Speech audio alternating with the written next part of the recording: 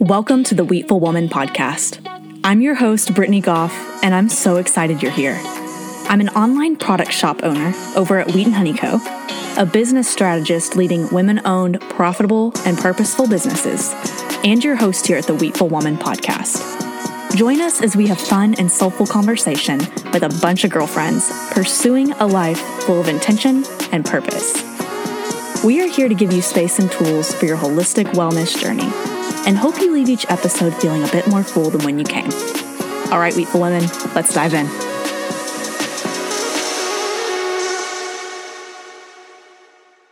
Today's episode features Felicia Masonheimer. She's a blogger, a podcast host, and national best-selling author, teaching Christians how to know what they believe and live it boldly. She is author of 2 self-published books on sexuality and affection, as well as her recent bestseller, Stop Calling Me Beautiful, which is about cultivating a deeper spiritual life in a shallow world. She lives in northern Michigan with her family, and we're so excited to have her here today. Here's my conversation with Vi. Hi, Felicia. Welcome to the podcast. Hi, Brittany. Thanks for having me. Of course. I'm really excited about this conversation today and would love to start by asking you to tell us a little bit more about your story, how you were raised, how your faith has looked throughout adulthood, and now as a mom and as expecting another child as well. Yeah. So I was raised in a Christian home, and I would say a strong Christian home. My parents were both active believers. They were involved in the church. They were teaching us at home, how to understand scripture, how to own our faith, how to, defend what we believed. And it became a foundation for me as I was growing in my own walk with the Lord. I will say that as a kid growing up in a Christian home, I really had no interest in Christianity until I was about 15. I started to ask some questions, and I distinctly remember being 15 and thinking like, what really is eternity, and who is God? And these very existential questions were in my mind, and I started exploring them, and that's what eventually led me to follow Christ of my own accord and not just follow my parents. Mm-hmm. And then through college, that really solidified what I believed and helped me understand different perspectives. And I was introduced to Christians who believed different things, came from different denominations. And then now I've been married to my husband, Josh, for going on 7 years. We have 2 little girls, and we're expecting our 3rd baby in a couple months. And here it's really been neat to see how the foundation I had laid by my parents is something that I've had the opportunity to build on in my own walk with the Lord personally, but also in discipling my kids and co-leading alongside my husband, and just seeing what does it look like to both have a personal relationship with God while also leading in your family, and for me, and given my work, leading in ministry as well. It's been interesting to see how the Lord is still so personal. Mm-hmm. Even when you're talking about him in terms of theology and ideas and teaching about him, that personal aspect is what grounds me daily. And it's really a blessing. It's been really neat to walk with him this long. Yeah. Yeah. I found you through Instagram, through a mutual friend, and it's been such a treat to have your influence over my faith and being able to see your wisdom and the way that you're able to speak into narrow topics from multiple angles and teach that biblical wisdom and how that is so personal to each of us. And I know I just finished your book, Stop Calling Me Beautiful. And in that book, you say, I have a lot of notes in front of me that I want to share, but one of the things is you said following the Spirit's leading means no 2 lives look the same. No 2 lives will look the same. Mm-hmm. Yeah. Yeah. Well, first, thank you. I really appreciate that. And it is so true that when we're walking with him, there are those fundamental values that are characteristic of Christianity, doctrines that we all affirm if we are to be truly Christian.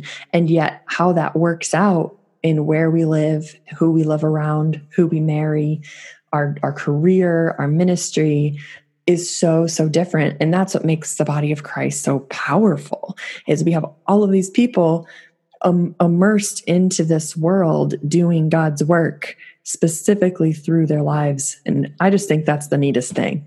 Mm-hmm. Yeah, it is. And that's what makes it, when we each make that relationship with God our own.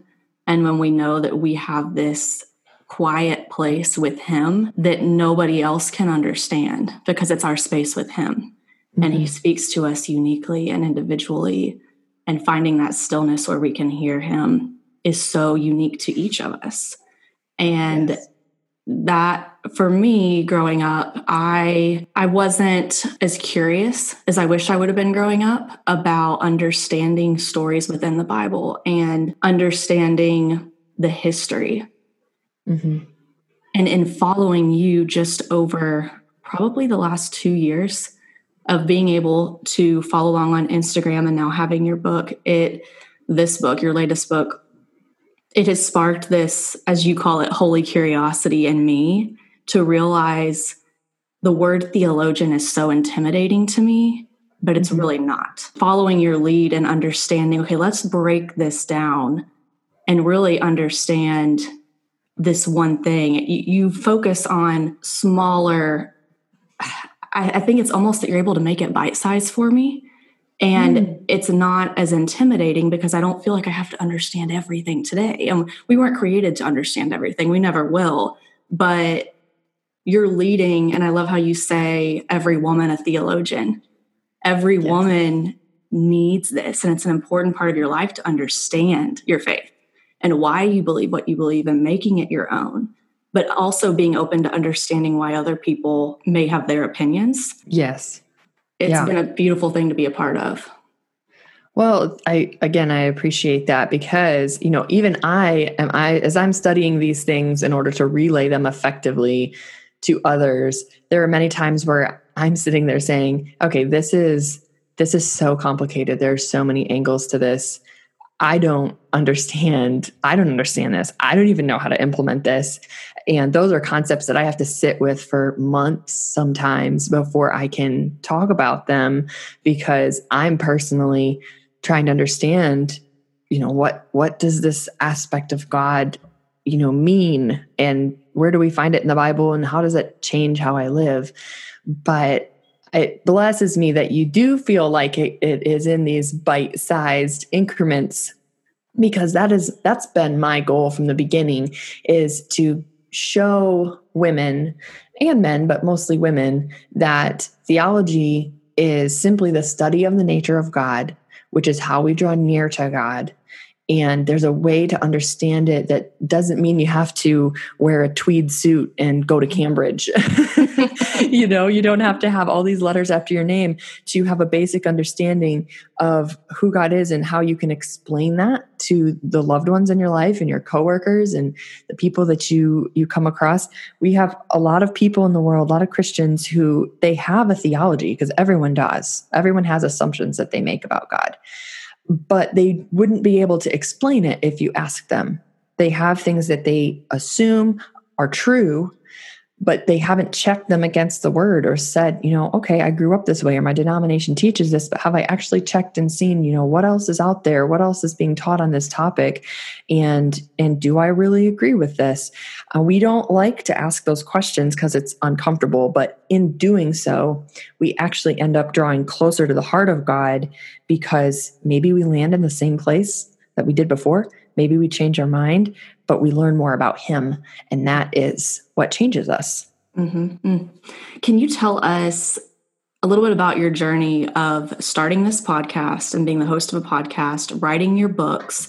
Are those things that you have always wanted to do, or was that something that came up throughout your journey and you stepped into unexpectedly? Definitely the second, definitely the latter. So I've always been a writer. I started out as a poet, actually, in high school. Wow. I won some awards for poetry, and I did some essays. I liked to write research papers. I liked just research in general. And in college, especially, I found that I really enjoyed it, but I thought, it'd be neat to write a book someday, but I never had a clear vision of what it would be about. So I didn't pursue it. And I knew that there was a process to it. And I've always felt, and this may be just specific to me, but I've always just in my personal walk with the Lord, in my writing and my ministry, I've just kind of thought, he's going to open the door when the door's supposed to be opened. And I will just let him open the door. And that doesn't mean I don't do anything, because I was working on, becoming a better writer. I took seminars and classes, and I wrote on my blog. I wrote for fun, but I didn't pursue a podcast or pursue writing a book. And truly, the doors were just open to me eventually. And crazy story, but too long to tell here. And so, here we are today. I have 2 self-published books, traditionally published books, Stop Calling Me Beautiful, and I'm currently almost under contract for a new book. And then we have the podcast. And it's just truly the Lord just leading step by step, opening the doors at the right time. And I think it's been so good that that's the way it happened, because if I look back and I think if I had pushed and tried to write a book 5 years ago, the book I would have written would not have served people well. It would have been a product of some legalistic ideas that I was still holding on to, a product of a more shallow faith. And not that I have it all figured out now or that I've arrived, but definitely think that what's being produced now is the work of God, and definitely not my own pushing for it, if you will. And it's that perspective shift. I think there are different seasons of our life where I like to call them glimmers, where I truly feel the Lord showing me a bigger piece of the puzzle. I can't see it all, but I see that little glimmer that I didn't see before. And I think there are seasons of our life where we have the purest intentions and we are seeking Christ and we are walking with him, but we just can't see what we need to see to write a book.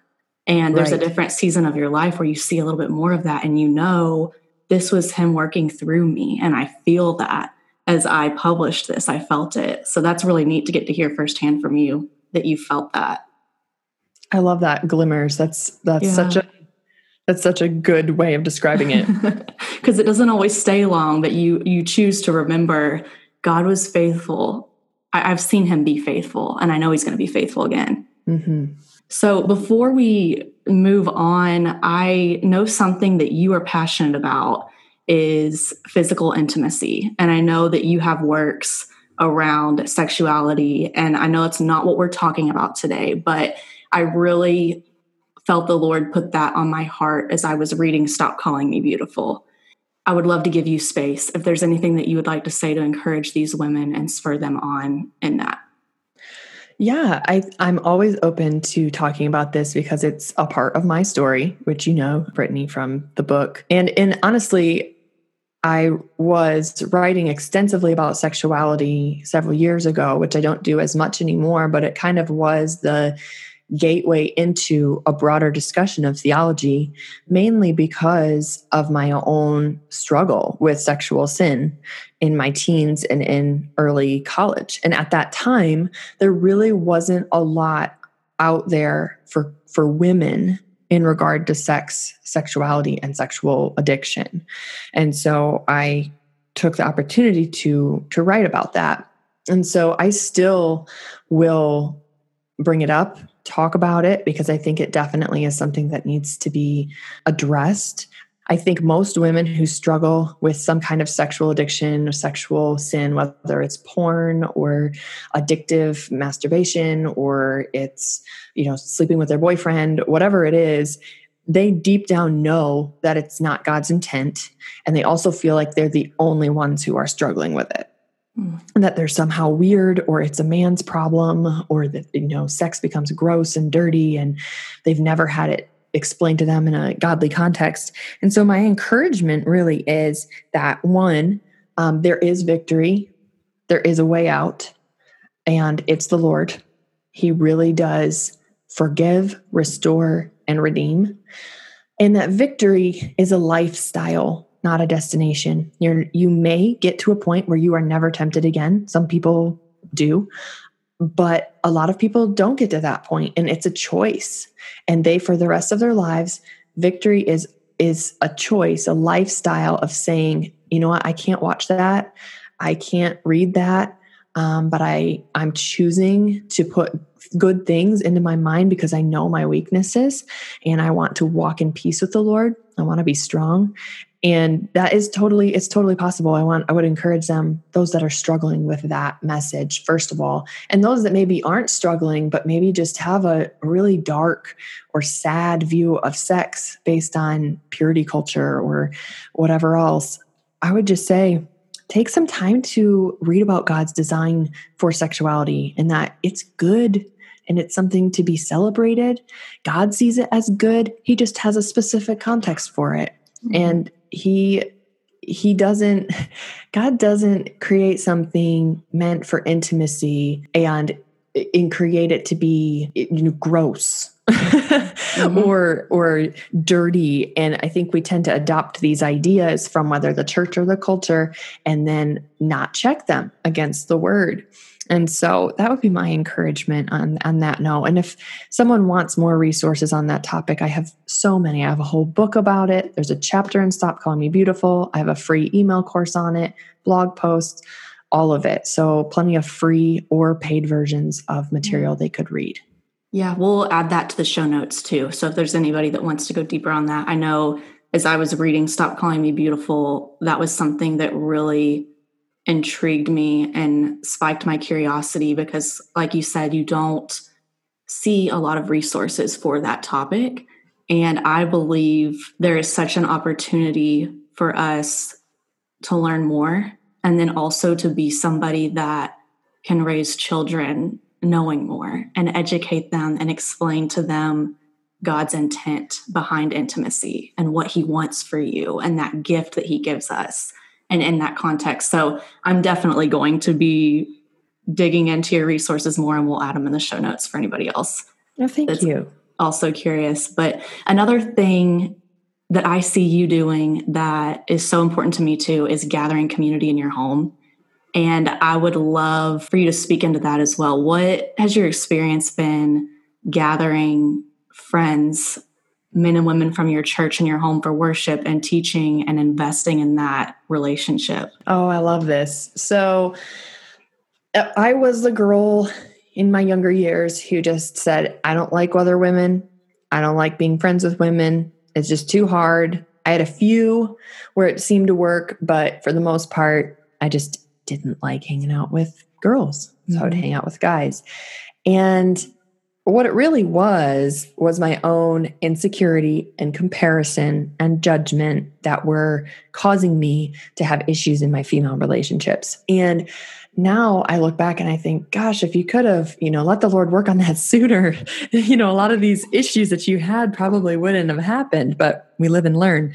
So today, I just love opening our home to have people, to gather people together. And what I found is when you do this consistently and you consistently create a space for questions, deep conversation, talking about faith, talking about culture, people want that. They want to have those discussions and they will come back to have those discussions. And so we have over time, just before COVID and quarantines and things like that, we were having people over several times a week in different sizes of groups to have coffee or dessert or just sit on the patio with a fire and make s'mores and all catch up. There were so many different ways we could do it, whether people had kids, didn't have kids. We have a lot of friends who are single, a lot who are just married with no kids. And it's just been amazing to see how when you create a safe space for people, they take advantage of that by going deeper with you. But in creating that safe space, one thing that I think I've seen neglected in the conversation, it means that you also have to be on guard against people who destroy its safety.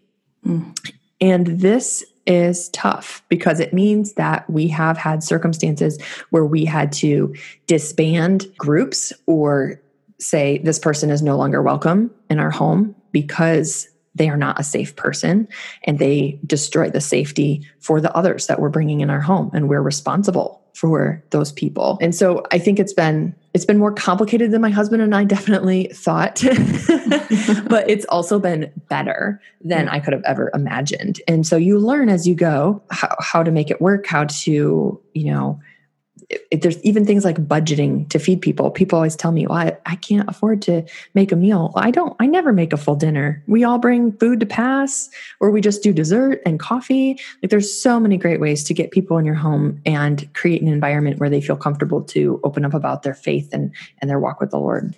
What is that like with children when you have your girls and now you're expecting? What does that balance look like, and showing them the importance of opening your home, but also respecting your family unit?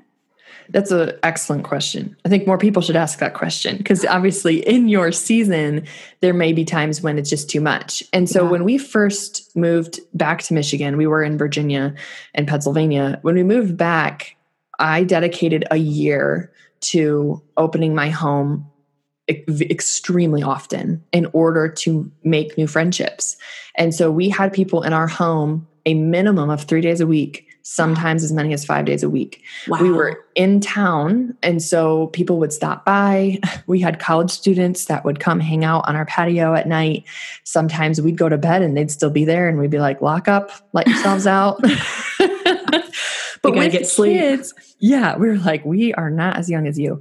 But with kids, I think it's actually been fantastic for my girls who are 4 and 2 to have so many people around them all the time, because it's taught them how to have conversations with adults. It's taught them how to be hospitable, how to think of the people who are coming into our home. It's also created a bond with people who don't have kids yet, who can see how we're raising our kids and maybe decide, if they have questions about raising kids, we're happy to answer those questions and decide, if they want to imitate any of what we do, or if they want to do things differently. It gives a space for that, which I think more singles and marrieds need to have. They need to be included by people with kids, and then they get a chance to have those questions. Now, obviously, when you have kids, there's bedtimes and things like that. We just stick with our routine, and we just taught our girls, you know what, there might still be people here while you go to bed, but that's just how it is. And they learned to sleep through it. And then after that year was over of having people in our house very, very frequently, we moved outside of town to a farm, and we really kind of took a break from that, and had people over much more rarely, to give ourselves a little breather. Maybe once a week or so we'd have people over. So I think it's just knowing your season and what you can handle in that season. But I'm definitely glad that we made that effort at the beginning, because it allowed us to form friendships that we still have and that we continue to cultivate now in our home. Yeah, that's one thing that's blessed me tremendously. As my husband and I have been married for 2 years this past May, and we have a handful of friends that have younger kiddos, and they have us over for dinner, and we get to see, okay, how do they handle an outburst at dinner when you have friends over? How do they engage in intentional conversation while making sure their child's eating their dinner? What does that bedtime routine look like? How do they juggle all the things that we've never had to juggle? But so one of our biggest dreams is to have a family, and we want that. And being able to see firsthand, I want to be that kind of mom, and seeing how they're doing it has blessed us so much versus not having that exposure at all. So I love hearing you talk about singles that are coming over, college students, newlyweds, all these different seasons, and not feeling like there's a prerequisite of who will feel comfortable, but instead having conversations with people in all these different seasons, because learning, I would imagine it goes the other way too. There's always something we can learn from one another and our seasons and what we're walking through. Yeah. And that's something that I think we tend to be very segregated naturally. Like, well, I have kids. And so someone without kids isn't interested in like hanging out with me. And of course, us having small kids limits like how late we'll be out at parties, or we ask, can we bring the kids or should we not? Things like that. But like you said, having these people in our lives who aren't in our life stage, who are younger than us. I'm 30, my husband's 32. A lot of our friends who are couples are 25, 27, 23, so they're in a different life stage, but it's good for us to be involved in their life stage and see their needs and their interests and what they're dealing with, what they're walking through, instead of saying, well, I can only hang out with people who have kids under the age of 5 now. Yeah. And once you reach, I'm 29, I'll be 30 in December. And when you reach that stage of life, you have friends that are in all different positions. Even if everyone is 30 years old, you'll have friends that just finished school because they're a doctor. You have friends that are single. You have friends that have 4 kids and everything in between. So it's an interesting opportunity to shift your perspective from being in a season that was just like all your friends to embracing how much we can learn from one another in that stage of life. Yeah, I love that. So I want to shift back to your book, and I just want to read part of what's on your cover to anyone that's listening that maybe hasn't grabbed a copy. You say, finding soul deep strength in a skin deep world. And the very first part, I think it was page 60-ish, that you're talking about how God is a personal God and our self-discovery is not God's goal. We were meant to know him and make him known. And you speak into how part of that is understanding the whole gospel and addressing the freedom that comes from understanding sin. And I read that and thought, yeah, I should know that. And I do know that. But the depth of some of the questions that were raised through that allowed me to go just a little bit deeper into that. So I would love to ask you a couple of questions on that. And the first one is, how has the Holy Spirit changed your relationships and helped you overcome sin? Well, I think a big part for me with this was understanding the role of the Holy Spirit, what he does, because depending on the denomination in which you're raised, some of us grow up with this idea the Holy Spirit is kind of like this addendum. He's there, but we don't really know what he does or what his purpose is. And then in other traditions, the Holy Spirit is almost overemphasized above Christ, above the Lord, and certainly above the Word of God, to the point where he's merely experiential and not active in sanctifying us and changing our lives. He's mainly just there to give us an experience with God. And so there's a middle road, as there usually is, in who he is and what he does. And his primary purpose, according to Jesus, is as our counselor, as our guide, as our helper to become like Christ. And so understanding first the Holy Spirit's role has really helped me with allowing him to work in my life, hearing his voice, understanding when he is asking me to change something in a relationship, help me overcome sin. And the goal of that sanctification is, of course, to be made into the image of Christ, to echo God's character. But that often happens very slowly and very quietly. He's not going to force you to change. You have to be willing to listen to his voice. And so in my relationships specifically, one thing that he has done is convicted me of being too harsh or too insensitive, lack of compassion, things like that, because I tend to be very direct, very truth and justice oriented. So it's not natural to me to default to compassion. And so that's something that he has worked in me. And you can always know it's the Holy Spirit working in you when it lines up with the word, it reflects godly character, and it's not natural to you. And in overcoming sin, really what that comes down to is knowing his voice and actually obeying him. Because the more you obey his voice, the more you know his voice. And the more you know his voice, the more you have victory because you readily accept and trust him. Mm-hmm.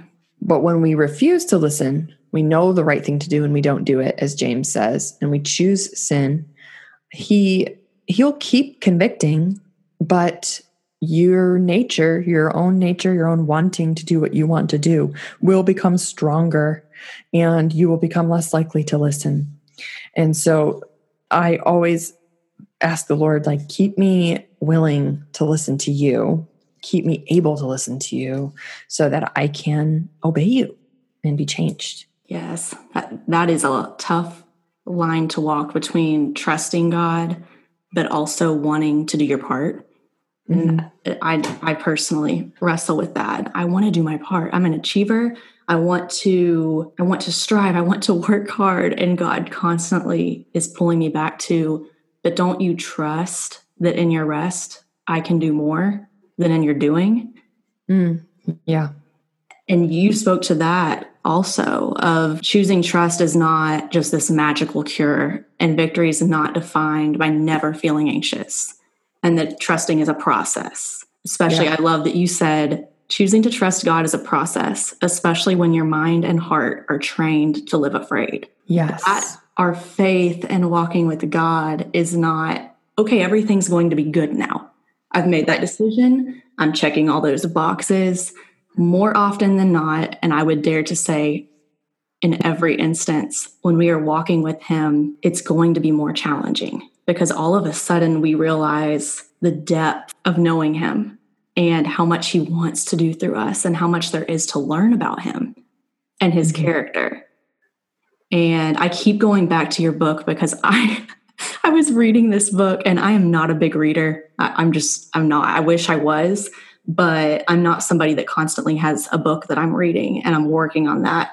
I'm reading your book and I could not put it down because I think part of me anticipated to be a little bit overwhelmed and thought I'm going to learn all of these things that I really don't know a lot about. And as I was reading it, I go back to that bite size. I'm like, yes, I had my highlighter, and it was things that I so deeply resonated with that I know I can go back to, like on this topic of trusting God and what does it look like to be a part of that and to be seeking him, but to trust him and not feel like we have to have all that control. And you said, what do we believe in if a changed circumstance is not a guarantee?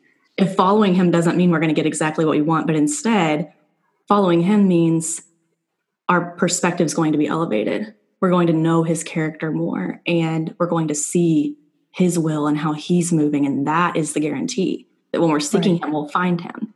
And you speak to trusting the character of God. And I can let you speak into some of these things, but you had several things. What is it that we believe in? If changed circumstance is not our guarantee, it's his character. It's his saving power. It's that he doesn't change. It's his faithfulness. I actually wrote those things down so that I have them for the days that I think, oh, I just thought that was going to be it. And it wasn't. And Lord, thank you for that protection. But let me remember what you have promised me. Yeah. It's you summed it up really well. And it's a truth that is always going to be hard to navigate, I think, for all of us, our whole Christian lives, that, you know, following Jesus does involve having joy, having peace. But a lot of times, if we're like promising that to people, like follow Jesus and you'll have all joy and peace all the time, well, then we're saying basically that following Jesus means you'll get good circumstances. That's what most people take away from that. When in reality, the joy and peace and the richness of the Christian life come from walking with God himself. So we may not get everything that we ever wanted, but we get all of God. And that's everything we've ever needed, which, again, the human mind can't comprehend that. And I can't comprehend it. But in the hardest seasons of our life, we have seen how that's been so true, where all I had was all of him, but that was enough. And you really learn, okay, I thought I needed these other things, or I thought this was the opportunity. I thought this was it. I thought this was my chance. But in reality, God is saying, you have all of me. and just wait and see. I'll keep leading you. You have all of who I am. Is that enough for you? Ooh. That's a hard question. It's a hard question. It hits you deep. Yeah. And, one of my favorite authors is Dietrich Bonhoeffer. He was a German theologian, martyr for the faith. And he really powerfully makes the point that disciples of Jesus obey, and Christians who obey are true disciples. That discipleship and obedience go hand in hand. And so when you're coming to God, understanding I'm coming to follow. When Jesus said to his disciples, come follow me, he didn't say, come follow me and you'll get all these things. He just said, come follow me. They came just for him, just for who he was. And they faced a lot of trials because of that. So, if we look at the template in Scripture, there's no way we can take away that following Jesus is going to remove all of our suffering or give us everything we want. But it is a guarantee that you'll have all of Christ for every single situation you're walking through. And that is our comfort. Mm-hmm. And that's why following him changes our lives. Mm-hmm. Because that's something that at some point, most of us didn't know we had before. Right. But when he promises a forever relationship with him, and he promises to be with us in and through everything, it changes any hardship you walk through, because when you're seeking him, you have this peace that doesn't go anywhere. Mm-hmm. Yeah. So for the woman that's listening to this, that's getting really fired up, she's listening to your story, she's listening to your approach, the way the Lord's moving through you. And now she's thinking, okay, where do I begin? And I asked this question because I resonate with it. I know I shared, I'm not a big reader, but I'm curious. It's important. It is so important to know we are all invited into this space of learning about the character of God in a deep way. It doesn't have to be surface level, but we get to dive in and really get to know him. Where would you advise that woman begins? Well, I think when you're really starting out and going deeper, the first question to ask is, am I studying the Bible for itself? Am I able to read the Bible on its own, or do I constantly feel drawn to reading Christian lifestyle books or fill in the blank Bible studies? Those have a purpose and they can be very, very helpful. But alongside of them, we want to be able to study the word on our own. And so I always encourage women, when you're ready to go deeper and you're like, I want to know more about walking daily with the Lord, the first question to ask is, do I know how to study my Bible? And if not, there's so many fantastic resources out there. One of my favorites is Women of the Word by Jen Wilkin. Mm-hmm. Outlines how to study the Bible extremely well. It's very small, easy to read, so that you learn how to study the Word of God for yourself and have that independence, have that ownership over your faith. And the next thing I would say is, if you're not in a community of faith, to find one, whether that's a small group starting out, attending church in the morning, going to a Sunday school class, just connecting with other people of faith that can help you walk deeper and get questions answered. Go to a place where you're able to ask questions. That's really important, as we talked about earlier. And then the last thing I would say is, begin the practice of prayer. Now, this is something that's still challenging for me. I think people can tend to think, oh, if someone is, a Christian and they talk a lot about Jesus, all this stuff must come naturally. And it absolutely does not. I still have to discipline myself to sit down, study the word, make time for prayer. And I think that making this a priority and realizing it doesn't have to be 15 minutes on your knees every morning. You can write stuff down, take it with you, put it in your car on your steering wheel, have a little flip book of requests that you look at while you're waiting in line and pray over those people. There's so many creative ways to bring your requests and the things you're walking through to the throne of grace and cultivate that relationship with the Lord daily. And so that would be the three things I would start with, would be learning how to study, getting in community of faith, and cultivating a prayer life. Yes, I love you speaking to prayer. Prayer is something I'm so passionate about. And it's so important that we understand it's about a conversation. It's about listening. It's about getting in that still place. But that doesn't always have to look the exact same. I feel the Holy Spirit moving in my life, and I'm able to differentiate that intuition that I have versus fear and circumstance and different decisions that I make when I'm just constantly seeking that presence. Sometimes it's on my knees, sometimes it's while I'm walking my dog, but there's not a templated way to pray and talk to God. Right. Exactly. There's so much freedom. So many people, I think, are hesitant to pray because they think it has to look a certain way, but it's really just an ongoing conversation with the Lord. And one thing that I find so helpful, since we're talking about this, is writing down your requests with the date and then revisit them at the end of the month so you can see how God answered. We tend to forget how he answers and then think, oh, God isn't listening to me. But we'd be shocked if we actually tracked it and look at how he is involved in our lives. Mm-hmm. It's so easy just to keep moving. But when you have it written down and you can see, I've been praying about that for 6 months, and now I see, looking back, how he was moving through all of that. Yeah. Oh, it's beautiful. I love it. And I love to encourage women. And this is a cool conversation to have with you today because, as we said, all of our relationships with God are so unique. And we all have different aspects of that may seem to come a little bit more natural to us just because of the way we're wired. So for me, my faith is very relationship driven. My prayer life, that's something that is so important to me. I love reading my Bible. But for me, I'm so encouraged by you because it's digging into the word and being able to speak to the word that is challenging for me. And I so crave it. But the way that you're leading me in, okay, you know God and you have this relationship with him, but let's understand a little bit more about what the Bible says and the context. And it really challenges me because that's something in my faith that's important to me. But I've almost been ashamed that it's hard for me. So you speak to godly teachers and having people in your life that you trust that can lead you in a way that's biblically sound. And I think it's so important just to find people that maybe you identify. That's a hard part of my faith for me. Knowing how to read my Bible, how to study it, how to understand the context, how to digest it. That's hard for me.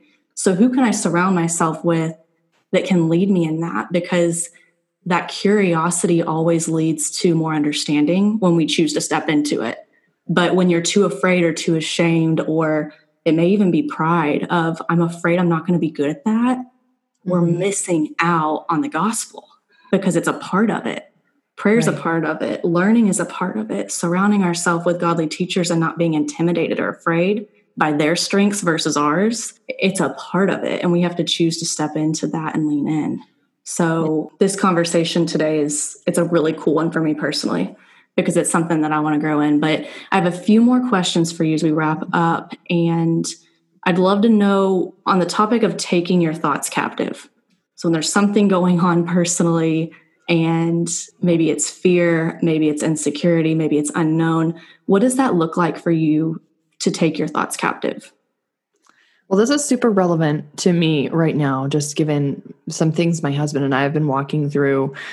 And what I found is I can tend to be very negative in my thoughts. I noticed a pattern of behavior where if things are going wrong in a given day, I'll keep a mental list of everything that went wrong that day, which is so dark and morbid.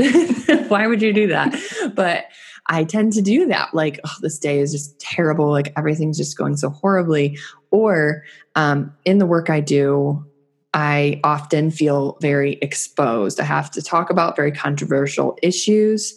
I try to do it in a balanced way, but in the end, there's always going to be people who are offended or mad.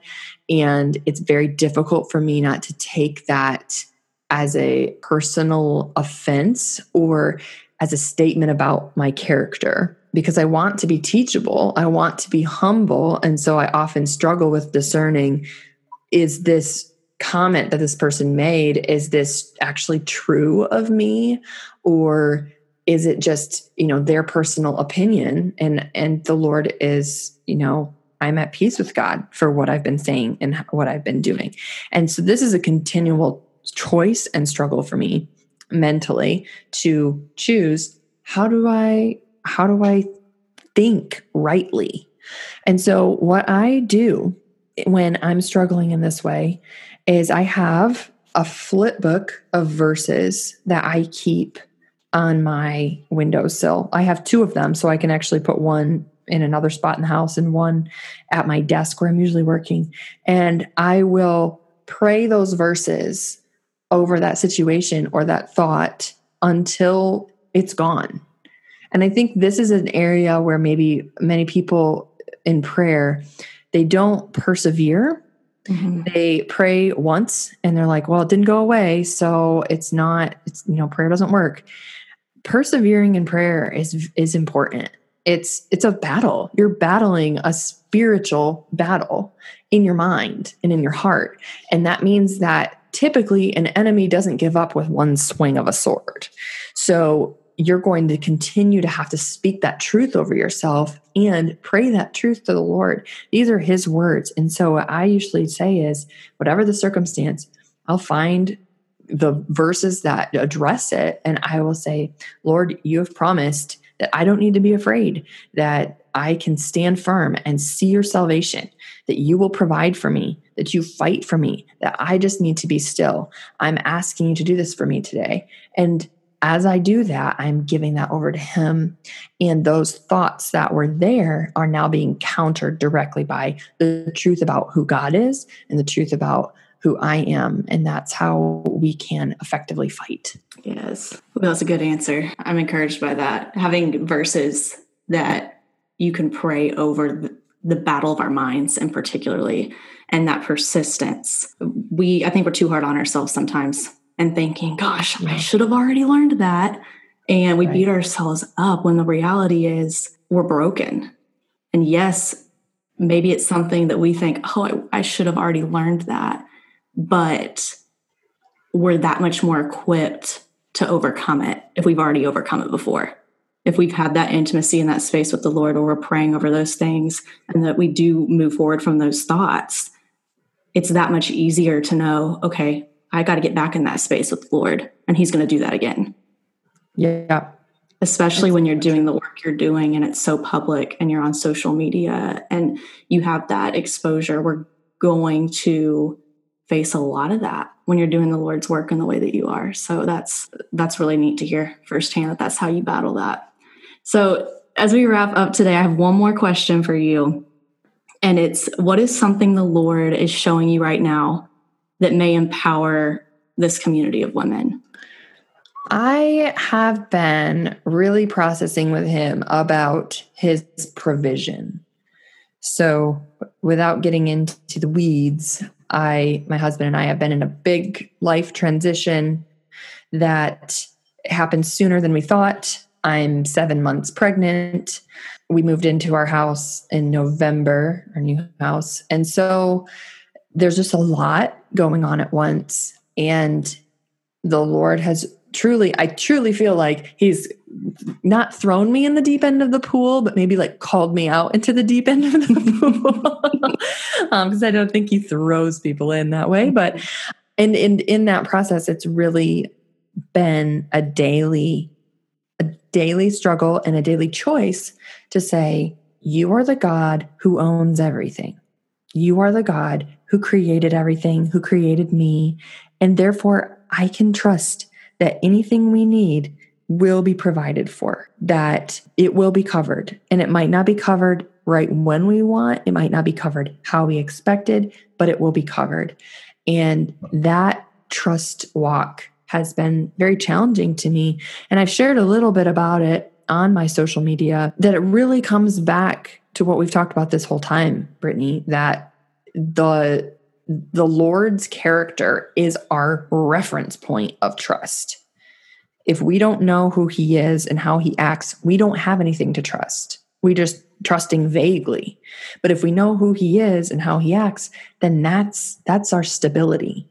And there's this verse, I think it's in Isaiah, it says, and he will be the stability of your times. And I just love that for any circumstance that is not ideal, job loss, quarantines, whatever it may be, that the Lord is the stability of our times. He's a reference point of trust. And when we allow him to reveal himself to us, we have every reason to trust him. Stability, that we all crave that. And we seek it in so many different areas of our life, and it's right in front of us. He promises that stability. Thank you for sharing that with us. Absolutely.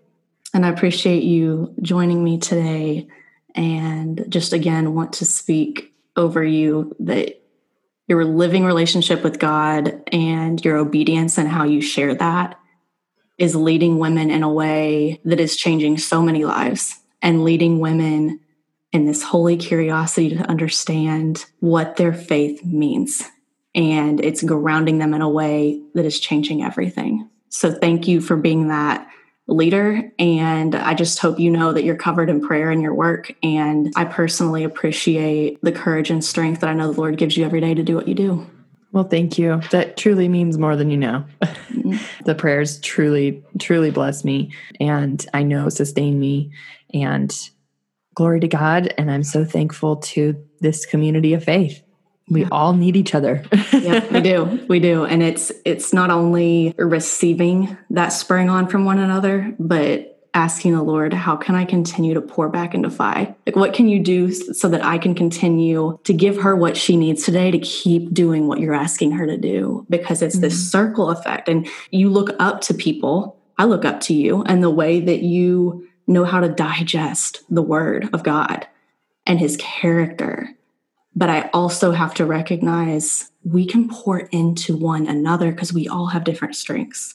So Lord, how would you give me the words to encourage her today? So I hope there's been a little bit of that for you today. My prayer before this was that the Lord would just speak through us, and that he would give me words to just fill you up today on this Friday and give you that courage and strength to keep doing the good work that you're doing.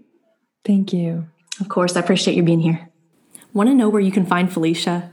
You can follow along on Instagram at Felicia Masonheimer, on Facebook at Felicia Delta, through her website with her theology shop at FeliciaMasonheimer.com, and you can also listen in to her podcast Verity with Felicia M. Did you enjoy this episode? Would you hit that subscribe button, leave us a 5-star review, and share this podcast with a girlfriend? A great way to help us get the word out is by screenshotting this episode on your cell phone and tagging us at Wheatful Woman to your Instagram story. We'd love to hear your favorite parts of the show so we can keep creating episodes that show up to serve you. Thanks for tuning in, and we can't wait to catch you next time.